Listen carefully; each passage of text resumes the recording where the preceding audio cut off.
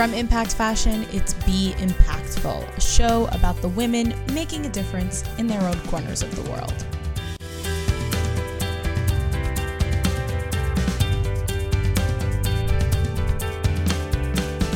I'm Rifki Itzkowitz, and on today's show, how a Seattle girl career hopped her way through several different fields and ended up with a successful food blog and organizing the Kavana Conference, a day of personal growth for Jewish women.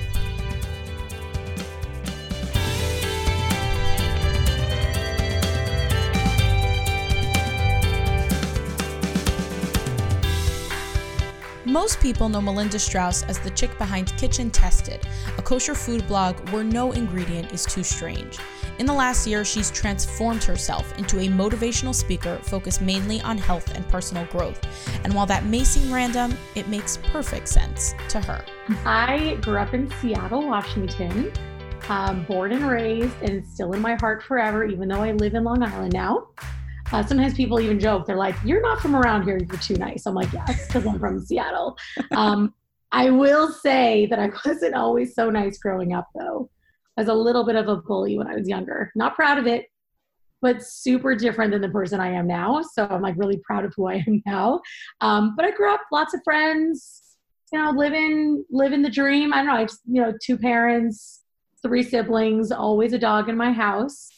And I don't know what else. What was it about me? I think I was funny. I'm trying to think, like, what else do you say about yourself growing up? Oh, everyone likes to say different things. Yeah, thank God I had a good childhood. Like, I'm really happy. Not so many stories to tell in a good way about my childhood. Well, that's always good. Yeah. You mentioned how that you were kind of a little bit of a bully growing up. I'm curious at what point you recognized, like, how old were you when you recognized that maybe you were not behaving the best? High school, I guess. I knew that I wasn't always the nicest. Like, I liked having lots of friends, and I grew up in a really small community. My entire high school was 120 something people when I graduated, which my kids, each of their classes is 120 kids. It's crazy. So I just always, I always thought that I was so honest. Like, I tell it like it is. That was always my thing. So I was just super honest with people, but not in a nice way, because I thought I was doing the right thing, or I thought just they need to hear what I have to say. And so I would say it, but I didn't really have a lot of empathy or a lot of kindness with it. So I just would say it, and people clearly did not like all the things that I had to say, but I just thought, well, it's something in my brain, so I got to get it out and tell them. That's actually a really self-aware thing to realize, to just, it really is. Like, listen, we all have times when someone is like, I don't know, does this dress make me look fat? And you want to say, yes, it does. And you shouldn't wear it. And here's why, or for whatever reason. And I, as a kid, it's something that kids have, like little kids will always tell you the truth no matter what. Mm-hmm. And I guess it's something that we all grow out of, and some people are just more aware of it than others, I guess. And it's kind of interesting that you were so super aware of it. Now, it's not to say that I didn't do it. I was just very aware of what I was doing. I grew up with 2 sisters and 1 brother. So my brother and I fought like siblings fight, but with one of my sisters, shout out to you, Jessica, I love you. We would just fight about everything, and we're so the opposite. She's much more sensitive than I am. And I would just say whatever I wanted. And I knew that it wasn't the right thing to say because she would be upset about it, but I just did it anyways. And I think it's made me so much more aware as an adult of it, especially with like social media and Instagram, and people are like, but I just tell it like it is. I'm like, but there is a balance of people that aren't, first of all, always asking for your opinion. So, right. Telling it like it is, there's a way of doing it where you're being constructive versus just saying it and that's it, and not even thinking about the consequences. So I would say that childhood Melinda didn't think about the consequences of my words as much as I do now. Well, that doesn't surprise me, though, but especially because now you are very much a public figure. And, if you say something on Instagram, people are listening.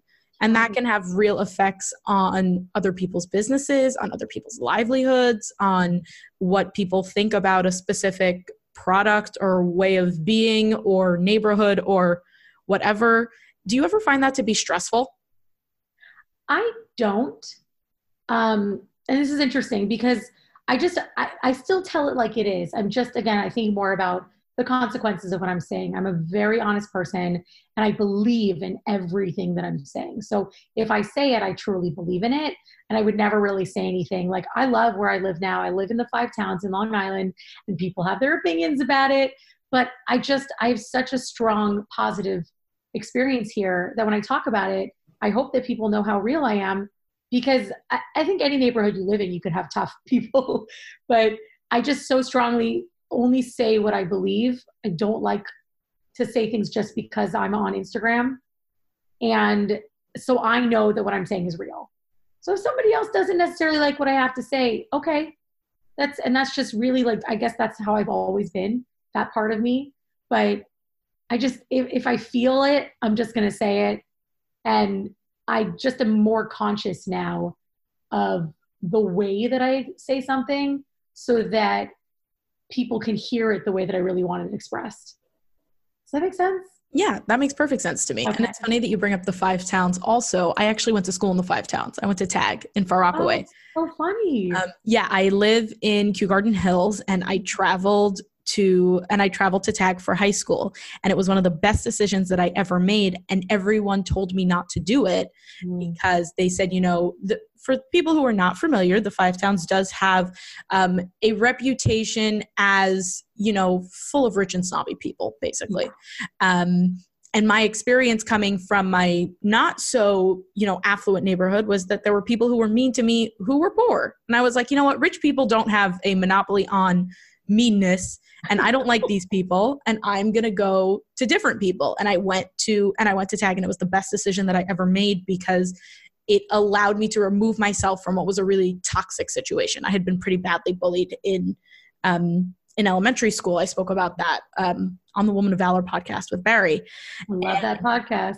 Yeah, she does such great stuff there. Yeah. And for me, when everyone was like saying, oh, all these rich people are also mean, I was like, yeah, but I know some poor people who are really mean too. and I'm not interested. I love what you said. I love that it's not about how much money you have. Nobody has a monopoly on being mean or being nice, by the way. Like, right. Again, I'm from Seattle, which is really a town of lots of nice people. But just because of where I'm from doesn't mean I'm any type of person. And growing up, I always thought the 5 towns was that stigma, right? Where everybody was not nice and everybody was rich and snobby. And my goodness, I couldn't have been more wrong. Right. Yeah. No, there's so many just lovely people there who opened up their homes to me. And yes, were their homes much, much larger than mine? Yeah, but who cares? Just people who were just so super, super nice to me. But we're fast tracking. We're fast forwarding. You grew up in Seattle. How did you end up in the 5 towns? Were you in school in New York? Did you go by way of someplace else? Talk me through it. I went to Stern. I did. Oh. My whole family, my mom went to Stern. My dad went to YU. My Zadie went to YU. Like my whole family basically went to Stern and YU. And so Yeshiva University, I said YU as if everybody knows what that is, by the way. So I went to Stern, which was on 34th Street in Manhattan. Amazing, amazing location. Not so amazing. My freshman year was also the year when 9/11 happened. So that was a very interesting year. Also the year that I was diagnosed with type 1 diabetes. So 2001 was a very interesting year for me. But I went to Stern. So I was in college for 4 years in New York.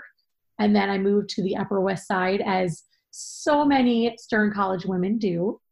And I was introduced to my husband there. We were set up. So I met him there, and he was from Far Rockaway. Very nice. There you go. And Far Rockaway is right near the 5 towns. So that explains how you got there. Now all my siblings, my parents, everybody else still lives in Seattle. They all went to New York, and then they all went back home. So it sounds like you're really close with your siblings. How does that work long distance? Oh, it's great. I love going to visit. I love visiting my family, but I also love coming back to New York. I love the schools here, and I love the opportunities here, and I love everything about where I live. except for my family's not here, but I get to go visit them a few times a year. I see my parents so often. They come to visit. I go to visit them. So I get to have those experiences. And I fought with my siblings a lot growing up. So we like to joke that we don't fight because we live on opposite sides of the country. It certainly helps. It does. I talk to my sisters every day, just on the phone and not in person. Yeah, exactly. You find other ways to connect to people, no matter where they are, no matter what they're, I guess, where they're up to, or all of that. You mentioned 9/11. I am a little bit younger than you are. I was 6 years old when 9/11. Oh, that just happened. Yeah. Okay. And I have one very distinct memory that I'm not even sure if it actually happened. I just remember it was the first day of school. My sisters and I went to the same school as my cousins, and my aunt had come to school to pick up her daughters and saw me and my sisters and was like, "You're coming with me." And then so I remember that. And I remember walking into my parents' bedroom and my dad watching the news and like seeing the footage of the towers falling. Yeah. And then I remember him changing the channel really quickly. And I'm not even sure if I even saw the footage at the time. I think that I might have like superimposed that into the memory because I've seen it since. But I can't imagine what it was like being in Manhattan, very like a 10-minute subway ride away from where all of this hectic and crazy. Yeah. What was that like? What was that? What was that? Well, so I will say first, I didn't even know, I'm coming from Seattle. It was my first year being in New York. I didn't even know what the Twin Towers were. So, I mean, I like knew a little bit about them. I didn't know where they were until they were gone. So I have very distinct memories. I could literally tell you my entire day. It would be very boring and long, but it was close enough that you could smell everything. You could see the smoke. I could see people walking the streets covered in ash. We were really not so far away that people were walking uptown because they couldn't get on the subways, of course. So it was not a good experience for anybody, obviously. But it is a very distinct memory that lives in me forever. And one thing that I always think is funny that I remember is that we had school that day and they didn't cancel school. I didn't go to classes. I decided that I was going to hang out with my sister instead. She lived in a different apartment building. So we spent the day together because it was nice having family nearby, especially with like phones not working, and cell phones weren't really a thing then, not the way they are now. I sound very old saying that, but it's true. There was also that was the beginning of Facebook, right? Like all these things didn't exist the way they do now, where it happened, the buildings fell and so much happened. And my parents were across the country. Actually, my father was in Africa when 9/11 happened. So we were all over the world. And the connection, I remember using a payphone. That's right. I used a payphone. Look at you. Yes. Oh my goodness, payphones. But it was, that was the beginning of my freshman year in college. And that's kind of where things started. And then it was 9/11. So that was before the holidays. I think that year it was before the Jewish holidays, because there were a lot of stories. I know in my community, a lot of people in Queens worked in the towers, and there were a lot of stories of people who had missed their regular train to work that day because of the Slichos prayers. That's right. I actually knew someone else who had missed it. Thank God, took the train in late, gets off the train and walked right back around. Yeah. My dad was he didn't work in the towers, or I don't think that I don't know exactly where he worked in the city, to be perfectly honest. He had gone to these longer prayers leading up to Rosh Hashanah, the Jewish New Year. There are longer prayers in the morning, and a lot of people end up coming to work late that week. It's just what happens. That's incredible. And he had the same kind of story. Old? I was 6. I was in first grade. Okay. Sorry for making you feel It's old. Okay. I own my age. I'm 36. I don't feel old at You're all. not even that much older than me. I'm 24.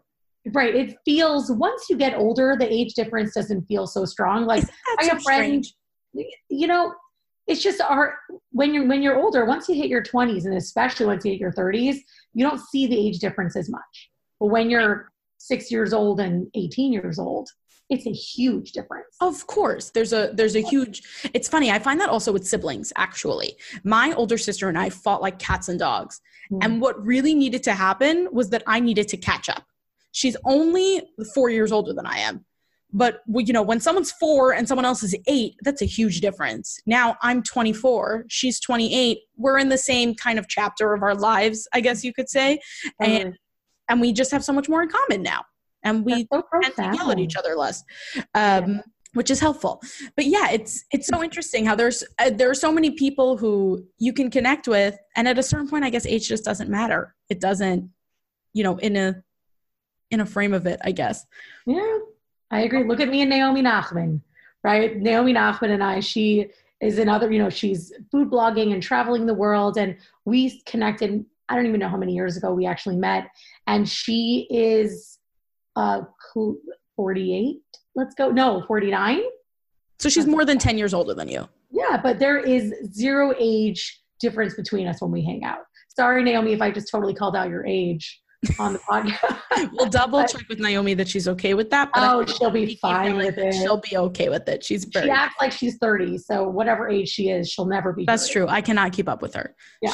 She's moving around in 10 million different directions always. Shout out to Naomi. Yeah. So, okay. So you're in college.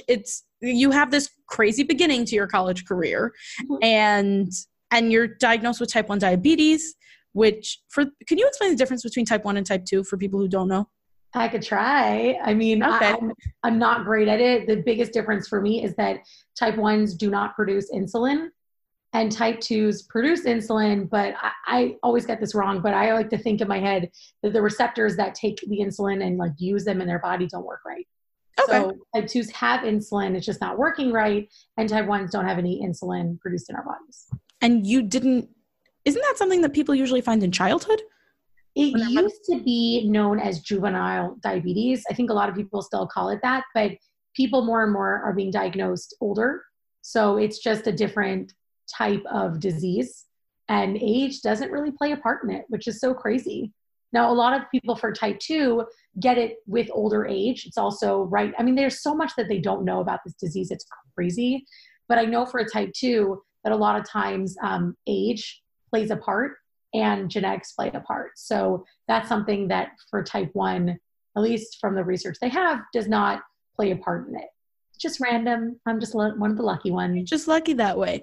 So after you were diagnosed, did your life change drastically? Did you need to start eating more vegetables? Like what did that, and also you're a freshman in college. So that sounds like not so much fun. It was interesting. Well, it happened to be that it was right around finals. So I didn't have to take finals, which was pretty cool. That's good. I really took it in stride, which still to this day blows my mind, that I remember like after being diagnosed and my sugar was crazy high, I was in the hospital for 4 days. And I just was like, better me than somebody else. That was my mentality, was better me than my siblings, which is so strange. Even now I'm like, really, Mel, that was how you reacted? But I took it in stride and just spent a lot of time like learning how to deal with it. I did learn how to continue drinking beer, which was very important to me.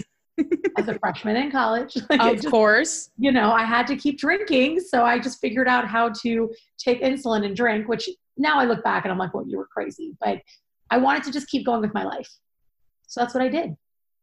Okay. So you did. And then after college, Well, I moved to the Upper West Side. I actually graduated with a major in public relations. Oh, that makes such perfect sense to me. You think so? Because I just look back, I'm like, really? Well, yeah. It's a really fun major, but I went into one job with PR and realized it was not for me. Really? What was it about PR that you didn't like? And what was so different? If you liked the schooling, then why didn't you like the job? Like what was so vastly different? Like the classes. And I never really thought it was going to be what I did. I didn't really know what I wanted to do with my life. Like I wasn't one of those college students who knew my future. I really went in completely open. I am definitely a people person. So I picked something in that range. But the job that I took after college, I felt like I was working with these companies that I didn't believe in. And you got to believe, like in PR and advertising, you want to believe in who you're working for. And I didn't really like the job, and I kind of just threw my resume out into the universe. I put it online onto one of these websites, and I got a phone call from someone, and it was Goldman Sachs, and they were, they were looking for people to recruit. And I'm like, okay. There was not a lot of brain involvement. It was more like, this seems like fun, so why not see how it goes? Which I guess I still do to this day. That's such a great attitude, though. Yeah. When you have that kind of attitude of, yeah, that works, then you end up opening yourself up to so many different new possibilities. You end up not worrying so much about all the million things that can go wrong, which is something that I tend to do. Yeah. I wish I had a little bit more of that. Yeah, let's just see how it goes kind of. The what ifs, the dreaded what ifs. I remember going into the interview and they were like, well, why do you want to be a recruiter? I'm like, I don't know what recruiters do. So I just made something up at the interview and it clearly sounded good. And they took me. And then I actually stayed in recruiting for quite a few years for different opportunities that I found. But I really liked recruiting. It was people. I was a people person, and I got to plan events, and it was just fun. Like I had a really fun time for many years while I did it. And I just fell into it, but I didn't know what I wanted to do. So I figured just see what sticks and go from there. And if it didn't stick, what's the worst that could happen? I leave and I go find something else. Okay. So then from recruiting, well, I know that you're a food blogger now. So how did that happen? How did Kitchen Tested become a thing? Right. And it's so funny because I don't necessarily consider myself a food blogger anymore, which is a really interesting progression from where I was. I stopped working as a recruiter when I was having my second kid. We moved to Long Island, and it was really more that I didn't want to commute into the city anymore. So I left my job, and I was thinking to myself, like, I could be a stay-at-home mom, which my sisters laughed at me. They're like, that's not good luck with that now. Like, it's just not really my thing. I'm really good at like chilling, but being a stay-at-home mom with the kids, I love my children, but I'm not such a kid person like other people's kids. I totally get that. Yeah, I just have no interest in being around them. That's the truth. I totally get that. Yeah, like you can keep the baby over there. That's fine. So totally okay with that. So I was home for a little bit, but I was getting bored. My daughter just literally napped all day. It was the biggest blessing because my son never napped. So one day my husband, like I was always into food my whole life. And my husband brought home this fruit called durian. Have you ever heard of that? Is that the smelly fruit? It's the smelly fruit. And Andrew Zimmer from the Travel Channel was always talking about it, how much he hated it. And my husband found one in Queens and was like, I'm bringing it home. And I started. Does Queens have exotic fruits? Oh my gosh. Queens is the place for exotic fruit. Oh my gosh. I gotta get like a list of fruit stands from you later. Oh my God. Well, I'll get them for my husband. No problem. He actually, before, the holidays with the new year and all the new fruit, he goes into Queens because it's so much cheaper than shopping at the kosher supermarkets for the new fruits. Oh, that makes perfect sense. Yeah. So just don't buy durian. Just do yourself. Yeah, don't buy that. But how come we didn't think about that? Queens is actually famous for being one of the most diverse boroughs out there. And I've actually done a lot of work with the Queens Economic Development Corporation around their business plan initiatives and their startup competitions and all of that. And through that organization, I've gotten a chance to learn a lot more about Queens. And I can't believe it didn't occur to me to just go to Austin Street and get some weird fruit there. Got it. You're welcome. I will find out where, though, because I don't know if Austin Street is the best place to go, by the way. I used to live in Queens. There are other areas. I'll find out from him. I'll let you know where you can get all the cheaper, cool fruits and everything. We will include in the show notes a list of weird fruit stands for everyone to refer back to if you are as interested in produce as I am. Oh my God. But anyway. That's how I started my blog. And I was posting on Facebook and I started posting this whole album. And my friend was like, you should make it into a blog. And I was like, what is a blog? Because this was almost 9 years ago. Yeah, before blogging was a career. And it was for certain people. Like I can name for you people who were, Ree Drummond was a blogger who started way before I did. And there were bloggers that were out there. I think even, Jamie Geller was doing it, Nina Safar. There were people who were blogging, but it wasn't a huge community the way it is now. So my friend actually showed me this blog called Smitten Kitchen, which is such a great blog. So I actually made mine look like that person's. So I had no idea what I was doing, and just started throwing all my recipes up there with the most horrible photos you have ever seen in your life. They were just terrible. Like, Everyone hates their early photography. and thank Before God we for realized that photography needed to be a thing, and everyone hates it. And when I look back at my first collection photography, it makes me want to cry. So don't feel bad about that. We all hate our early photos. And I love it because I didn't think too much about it. Again, I just was like, why not? Right? If nobody reads it, then I move on and I try something different. And then people actually started to read it. And back then I would say it was much easier to go viral because there weren't as many of us. And I was building this community all on Facebook because Instagram didn't exist yet. And I made Martha Stewart's rainbow layer cake, and I made it dairy-free. And the Jewish community went wild. Wow. This was before rainbow cakes were a thing. Right. One of the things I was always really proud of with my food blog was doing things first. Doing these like crazy things. I was, and I was talking about it actually this morning with someone at the gym, that I was so proud to be the first person to put Jack's Gourmet Fakin, which is their fake bacon, on my website before they were even selling it. They'd sent me a slab to taste, and I put it on my blog. And there are just so many fun things that I was trying before they were cool. and I was always proud of it because part of my blog was about pushing yourself out of your comfort zone. And it goes back to that same energy of, yeah, we'll try it. I'll eat fake bacon. I'll eat stinky fruit. Like I'll figure it out. I'll see what we can make. Out of curiosity, what did you make with the stinky fruit? And was it good? Oh, it was terrible. I made a cake, and first we just tried it on its own because I am a believer in trying everything twice. So you try it once, maybe you don't like it, try it again. And so I tried it. I didn't like it. And then I tried it again, didn't like it. And I was like, what am I going to do with this? So I made it into a cake, which was horrible. Horrible. And actually later on I made cinnamon buns with durian, which was really interesting and not the greatest thing I've ever had, but the dough was really good. Yeah, because it was cinnamon buns. Yeah, just durian. I think that everyone should try it because I like to think, don't say no to something until you know what you're saying no to. Okay. So I feel like that about durian. How do you know? What if you're the person who does like it? There are other people who like it. I haven't met them, but I know they exist. That's actually a really good point.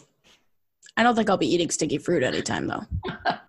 But that was when I started my blog. That was really my dream. I wanted people to try these new ingredients and step out of their comfort zone. And really in my thought process, it was, my goodness, even if you've never made a lasagna before, it didn't have to be all these crazy ingredients. It could just be something as simple as a lasagna. If you've never made it, give it a shot. Try something you've never tried before, learn something you've never learned before. And that has taken me so far, and so far beyond food blogging to where I am now, and I've not grown away from food blogging because food is a part of my life forever. And I love developing recipes, but through my Instagram, I've really moved more into this motivational speaking space, but the message is still the same. And can I just say that I love listening to you speak? I don't watch Instagram stories every day. I try actively not to, just because it becomes such a time suck. And frankly, I'd rather go to sleep at night. I'm bomb tired and I can't.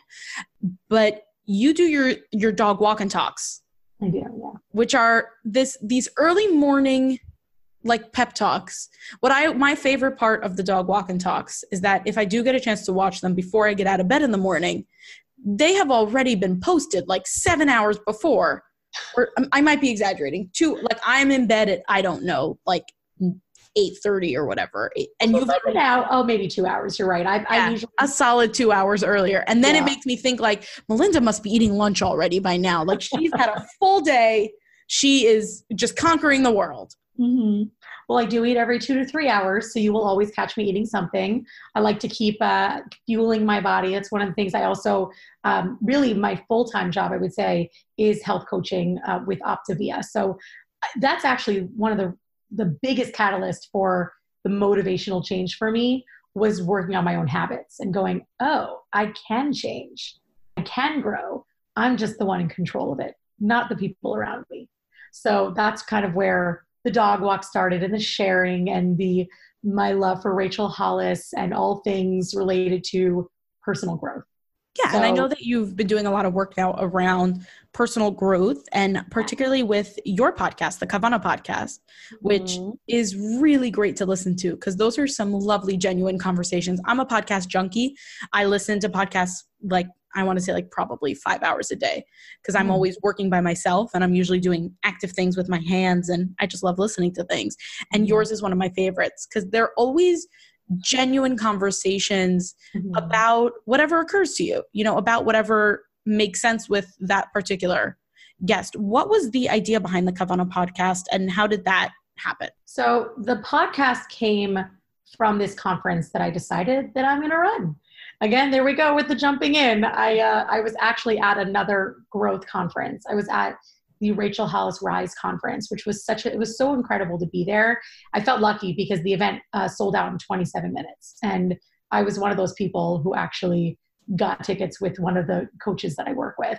And I'm sitting in this room and I'm like, why? There's no event like this for Jewish women. And, our values, while our values are there's so many similarities with the outside world, with other religions, there are some really special things about being Jewish. And I feel like there is a space for a conference where Jewish women can come together and find community and learn how to dream and learn how to take care of themselves when we as Jewish moms and Jewish women are always worried about everybody else. And I'm sitting in this conference and I'm like, we need this. These conferences also usually happen on Shabbos. They happen on weekends. I am not flexible with Shabbos. I full on keep Shabbos at these conferences, but I'm okay being in the room where I know that so many women are not. I'm like, I got to make a conference like this for Jewish women of all religious levels. Wherever you are, if you're Jewish, you're there and you belong there because we all deserve to learn how to take care of ourselves better. And I called it Kavana. I remember exactly where I was when I realized that was the word that I was going to use because I wanted a Hebrew word, but a Hebrew word that could translate and sound cool in English too, because that's important. So I was reading all these articles and I saw the word, and Kavana means conscious intentionality, not just being intentional, but being really conscious with it. I was like, that's it. That's the word right there. Okay. And the Kavana conference is happening this December, right? It is December 15th. It's going to be this year. It's going to be in Passaic, New Jersey at Factory 220. And tickets are actually on sale. So you can go to KavanaConference.com. It's Kavana, Kavana, no H at the end, KavanaConference.com to buy tickets. It's going to be an incredible event. And it's really it's the first of its kind. It feels so special to me. It's all I can think about now. And I feel like just every woman deserves to be there. And I know a lot of people are like, is this the right place for me? I'm like, are you a woman? Are you Jewish? Yeah, you're good. Yeah, you can. You fit our criteria. You're right there in it. But I know not everybody is thinking about personal growth. So I know that it's not for everybody. But if you are just seeking something out, wanting a change in your life, wanting to be able to take care of yourself more, then it is a really good place for you to be. And I will definitely have all of that information in the show notes if anyone does want to learn more about the conference and get your tickets. The last thing that I want to ask you about is you have this, repetitive theme of I'm just going to try it. No one has this kind of conference. I'm going to do it. What's a food blog? I don't know. We're going to figure it out. What's, you're just always jumping into things. It's such a great skill to have. What is something practical that you think that people can take away if, our listeners want to be a little bit more intentional about just jumping into things? What is something that I can do right now that will help me let loose a little bit and take chances in the way that you have been able to?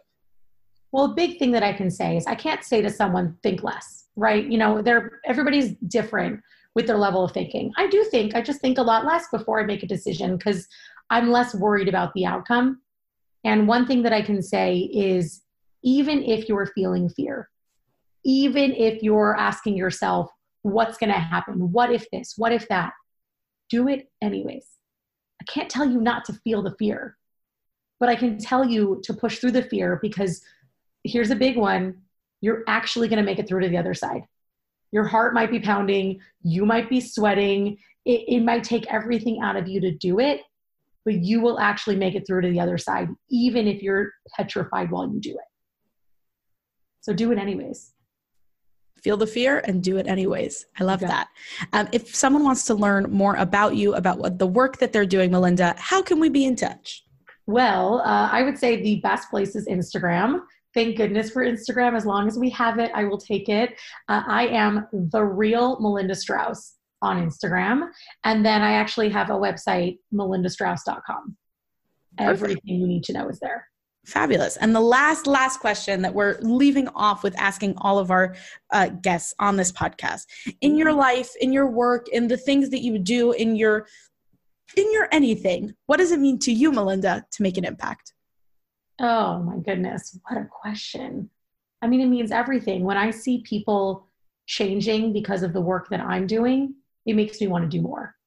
It makes me want to keep going. And it gives me life to see other people changing their own lives. Wow. Thank you so much for taking the time to speak with me today, Melinda. I really appreciate it. Thanks for having me on the podcast. What an honor.